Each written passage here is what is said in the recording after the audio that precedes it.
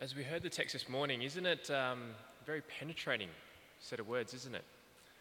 From the book of James. We are currently in the book of James in our Faith That Works series. And as we've heard, James is a very practical book that addresses really, I think, one big question that many people have about Christianity.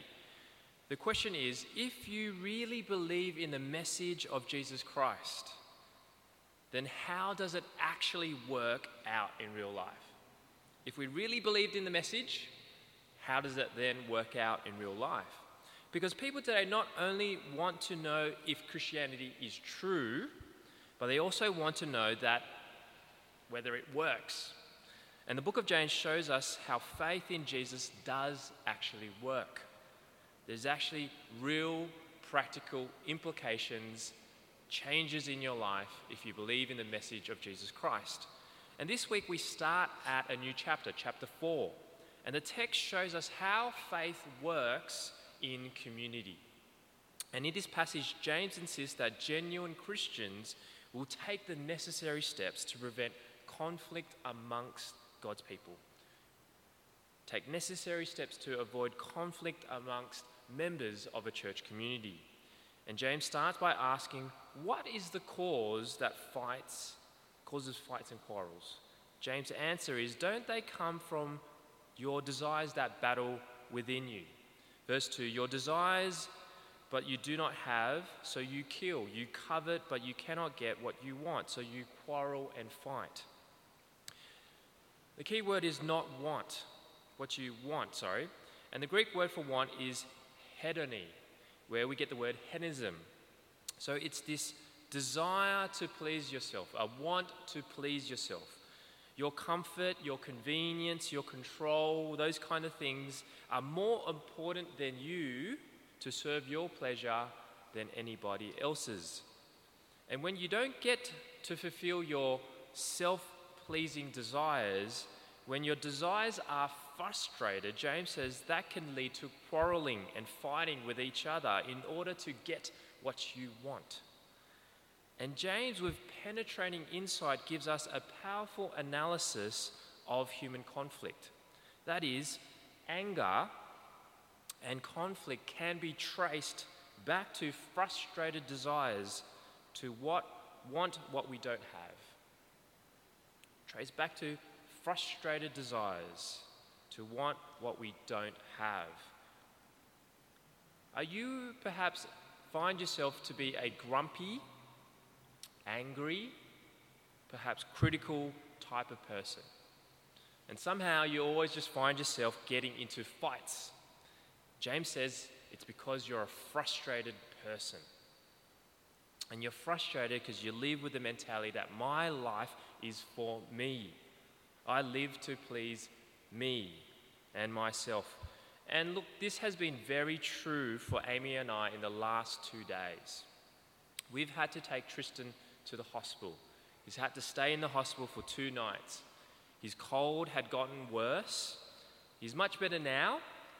He's for going to the hospital, but it was yet another time where my comfort, my convenience, my control, my rest and my sleep had been frustrated. And Amy and I found ourselves at the hospital being snappy at each other. Because deep down, we weren't getting what we wanted. We weren't getting a nice weekend. We weren't getting a good night's sleep. We weren't able to do any other things besides sitting and waiting in the hospital. And so we're learning that this is the cost. This is the real sacrifice of being a parent. This is the reality that the Instagrammers aren't showing of what it means to have a family. And so we've learned that we need to lay down our life for another. And in having a family, I need to change my mentality from my life is for me to my life is for you. And we also need to have the same mentality when it comes to creating and having a church family. Tom Howard, a Christian author who wrote a book called Splendor in the Ordinary, he says this, no child has ever received life without the laying down of his mother's life. in bearing and nourishing the child. And somebody had to lay down his life for the child year after year in caring for him and training for him and providing for him. And he goes on to say this very interesting words. He says, this laying down of life always entails a death. It's a death in effect to my 10 minutes. It's a death to my privilege. See, Tom Howard is pointing to a reality that we fail to constantly recognize in our individualistic culture constantly. That is, the principle that my life is for you is the only principle on which any life at all is possible. That my life is for you is the only principle that where in this world we can have life at all. And it's the same principle that brings life to a church community. When somebody comes and dies to their 10 minutes, lays down their privilege, lays down their time, lays down their service, goes through all these little deaths to do something for you, then community is created. Community is birthed. Community has life. When we all have our little death moments. See, we have frustrated, unmet desires because our mentality and our motive is to live for me. And this leads to quarrels and fights, to get what we don't have. So it's totally reasonable for God to not answer our prayers for the things that our selfish and covetous desires want. Verse 2, you do not have because you do not ask God. When you ask, you do not receive because you ask with wrong motives, that you may spend what you get on your pleasures. I don't think he's trying to be a mean God. I think he's just trying to be a good father. And sometimes the most loving thing to do as a parent is to not give things that would enable a child to act and live carelessly, live foolishly, act out dangerously, driven by unhealthy, selfish, prideful, arrogant motives. Sometimes we don't get what our sinful and selfish desires want, so that God in his fatherly love can direct our desire to pursue godly things, good things. And another word for pursuing sinful things is worldliness in the Bible. Pursuing godly things is godliness. And when we pursue worldliness over godliness, James says actually we are cheating on God. Verse 4, you adulterous people, don't you know that friendship with the world means enmity against God? Therefore, anyone who chooses to be a friend of the world becomes an enemy of God. Or do you think Scripture says with that reason that he jealously longs for the Spirit he has caused to dwell in us, but he gives us more grace? When our worldly, selfish desires leads us into conflict with one another, it also leads into a more serious conflict, a conflict with God. When we call ourselves Christians and we pursue worldly things, things that makes us perhaps greedy, superficial, prideful, James says we're having an affair with God.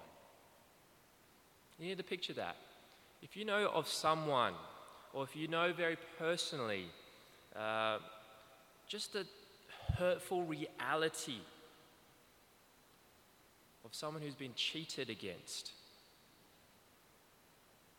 that's how God feels. And when we start to live according to the values of the world instead of the values of God, God takes it personally. Just like a husband who finds his wife in bed with a thug that she was dating with before he came into her life, and he rescued her from that awful relationship, such a husband has every right to be angry. In the same way, God has every right to be angry when we go back to our worldly ways of self-destruction. And so James says we are either friends with the world or friends with God. We cannot pursue both. And God is rightfully a jealous God. And so if we acknowledge that we've been perhaps more obsessed about the things that the world is obsessed with, then we need to turn back to God. And the good news is that if we humbly turn back to God, God will forgive us and take us back. That is the loving nature of God. James says he will give us more grace. But grace is only received when we are humble. James quotes Proverbs 3, verse 34, and says, God opposes the proud, but he shows favor to the humble. And so the remedy to our selfish desires and worldliness is humility. And humility is shown by submitting to God. Verse 7, submit yourselves then to God. Resist the devil and he will flee from you. Come near to God and he will come near to you. Wash your hands, you sinners, and purify your hearts, you double-minded. Grieve, mourn, and wail. Change your laughter to mourning and your joy to gloom. Humble yourselves before the Lord, and he will lift you up. James says that submitting to God means three things. Firstly, submitting to God is obeying and coming under his rightful rule and authority over our lives. Secondly, submitting to God means resisting the devil's temptations and lies. And the biggest lie that the devil whispers into our ears is that by submitting to God, it's not fun. Submitting to God is a joy kill. We need to resist those lies. And thirdly, submitting to God is repentance, turning away from sin. And James says true and genuine repentance will involve grieving, mourning, and wailing. At the end of verse 8, wash your hands, you sinners, and purify your hearts, you double-minded. Grieve, mourn, wail. That's a picture of repentance. Change your laughter to mourning and your joy to gloom. Humble yourselves before the Lord, and he will lift you up. That's not the image of worship, is it? But the Bible says that is a great image of worship, because that is true repentance. True repentance is not saying sorry. A genuine turning away from sin will mean that you are totally gutted. You are totally horrified by your own sinful actions. True repentance will make you say, not, I made a mistake. Rather, true repentance will make you say, I've hurt my Creator and Saviour. And so we're not to regret our sin. James encourages us to grieve over our sin. We're to grieve over sin more than we grieve over our favourite sports team losing. We are to grieve over sin more than we are to grieve over a disappointment. And it's only when we feel the horror and pain of sin will we ever actually turn away more definitively, more concretely, more determinedly, and not go back to sin. See, godly grief over sin is where repentance to God actually starts. But God doesn't leave us there. It is at that point of humility, is at that point of admitting how horribly and truly disgusted we are with our own worldliness and actions, that we are comforted and we are lifted up by God's amazing grace. See, when we humbly repent of our sin and we turn to God, God says he will lift us up. He forgives us of our sins. And he makes us right through Jesus' death and resurrection. And he elevates us to be heirs with Jesus Christ. See, only when we see the horrible nature of sin can we ever see how incredible Jesus' grace and forgiveness truly is. And it's only when we see those two things do we have the power to joyfully pursue godliness instead of worldliness. And when we see how horrible we are in sin and how incredible we are in Christ, will we ever have the power to be faithful to God and not cheat on him for things of this world. Only if we become overwhelmed by Jesus' ongoing grace and forgiveness every time we sin, and every time Jesus gives us more grace, will we have the power to keep on pursuing godliness. So how does that actually work out in your life, my life? The first step is to grieve over the seriousness and severity of your sin. And some of you are stuck with going back to your sin because perhaps you haven't really grieved over it. You haven't cried about it. Perhaps you haven't really seen how much it really hurts God. The way to break free from your sin is for you to emotionally feel the horror and pain of sin. And so right now, you perhaps need to stop making excuses. Stop saying, oh, I've just made a mistake, and start saying, I have hurt my Creator and my Saviour. And turn to God, repent in humility, and ask for his forgiveness. And once you repent to God with your sin, then you need to be lifted up by Jesus in his forgiveness. You need to believe and trust that Jesus has forgiven you. Believe and trust that God is no longer angry at you. Believe and trust that you are his beloved child and you are an heir to his eternal kingdom. Only when you humbly grieve over your sin and are lifted up by Jesus' forgiveness will you ever stop pursuing the things that your selfish desires want, in order for you to start pursuing the things that God desires. And when you humbly grieve over your sin and be lifted up with Jesus, you will then do the second thing. You will relate, speak, and judge others with humility rather than pride. Only in humility before God will we have the power to not slander one another, as James instructs in verse 11. Only in humility before God will we not speak against a brother or sister or to judge them harshly. And James is not saying we can't be discerning. He's not saying we can't give each other constructive feedback or correct one another in the best interest of another. James is speaking against a prideful, arrogant use of judgmental words which condemns or defames a person's salvation or standing before God. Because as James points out, only God is the lawgiver and judge. So how might we relate, speak, and judge others with humility rather than pride looks like? Let's get really practical. And I found Jonathan Edwards in his book on Revival of Religion, a book about what it takes or what he's seen for the church to break out in revival. And he says these things. He says there's 6 indicators of what spiritual pride looks like, and therefore what spiritual community and looks like, which can grow a church, bring spiritual vitality, and perhaps stoke revival in a church. And so here are 6 indicators of spiritual pride, which I've paraphrased from the book. So number 1, pride makes you aware of others' fault more than your own. Humility makes you far more aware of your own faults than others. Number 2, pride makes you speak of others' fault with contempt and disdain. Humility makes you speak of people's faults with grief and mercy. Number 3, pride makes you quickly separate from people who criticize you. Humility means you stick with people even through difficult relationships. Number 4, pride makes you rigid, dogmatic, and sure about everything you believe. Humility makes you sure about the major things of faith and flexible with the minor things of faith. Number 5, pride makes you love to confront others because you like to win.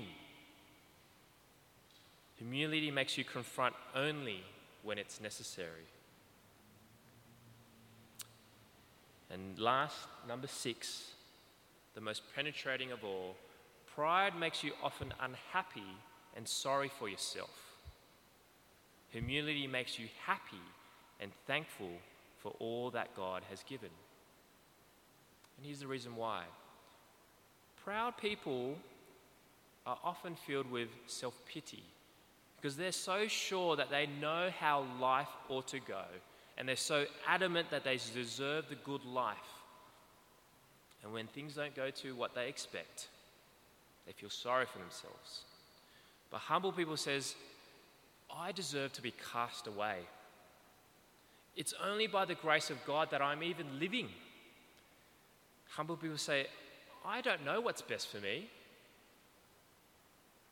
And so here are some very real and a practical picture of what humility looks like in a community. Humble people are slow to speak of others people's faults.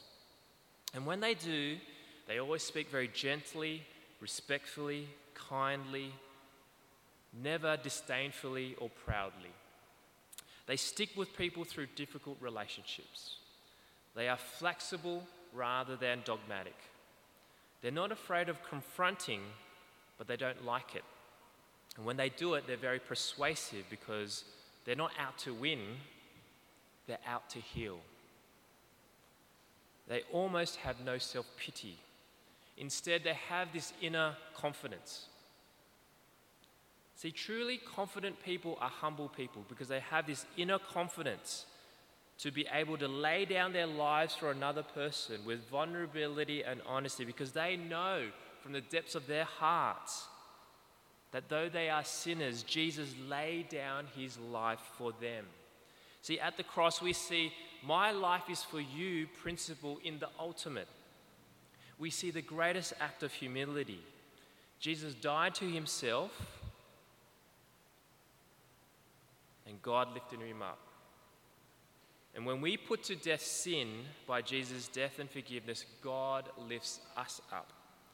This is our self-worth in Christ, eternal exaltation from God. And let that pound your heart, that your self-worth is eternal exaltation from God. Let that pound into your heart so that that confidence of your worth before God is worked out into every facet of your life. Let that thump into your heart until everything in your life feels, understands, and knows of the eternal exaltation from God. Then you will have real spiritual humility. Then you have this lack of self-interest. Then you won't care about focusing on yourself all the time. Then you can serve one another. Then real community is formed.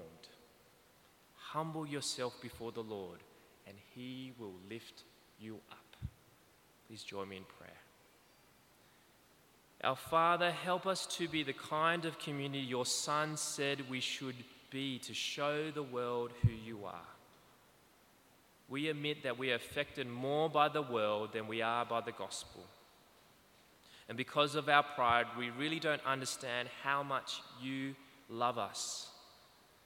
But as the gospel becomes more of a reality to us, by the power of the Holy Spirit, by the service of this worship today, by our community with each other, we pray that you would make us more and more confident in who we are in your Son, who came not to be served, but to serve and he give his life for others. In his name we pray. Amen.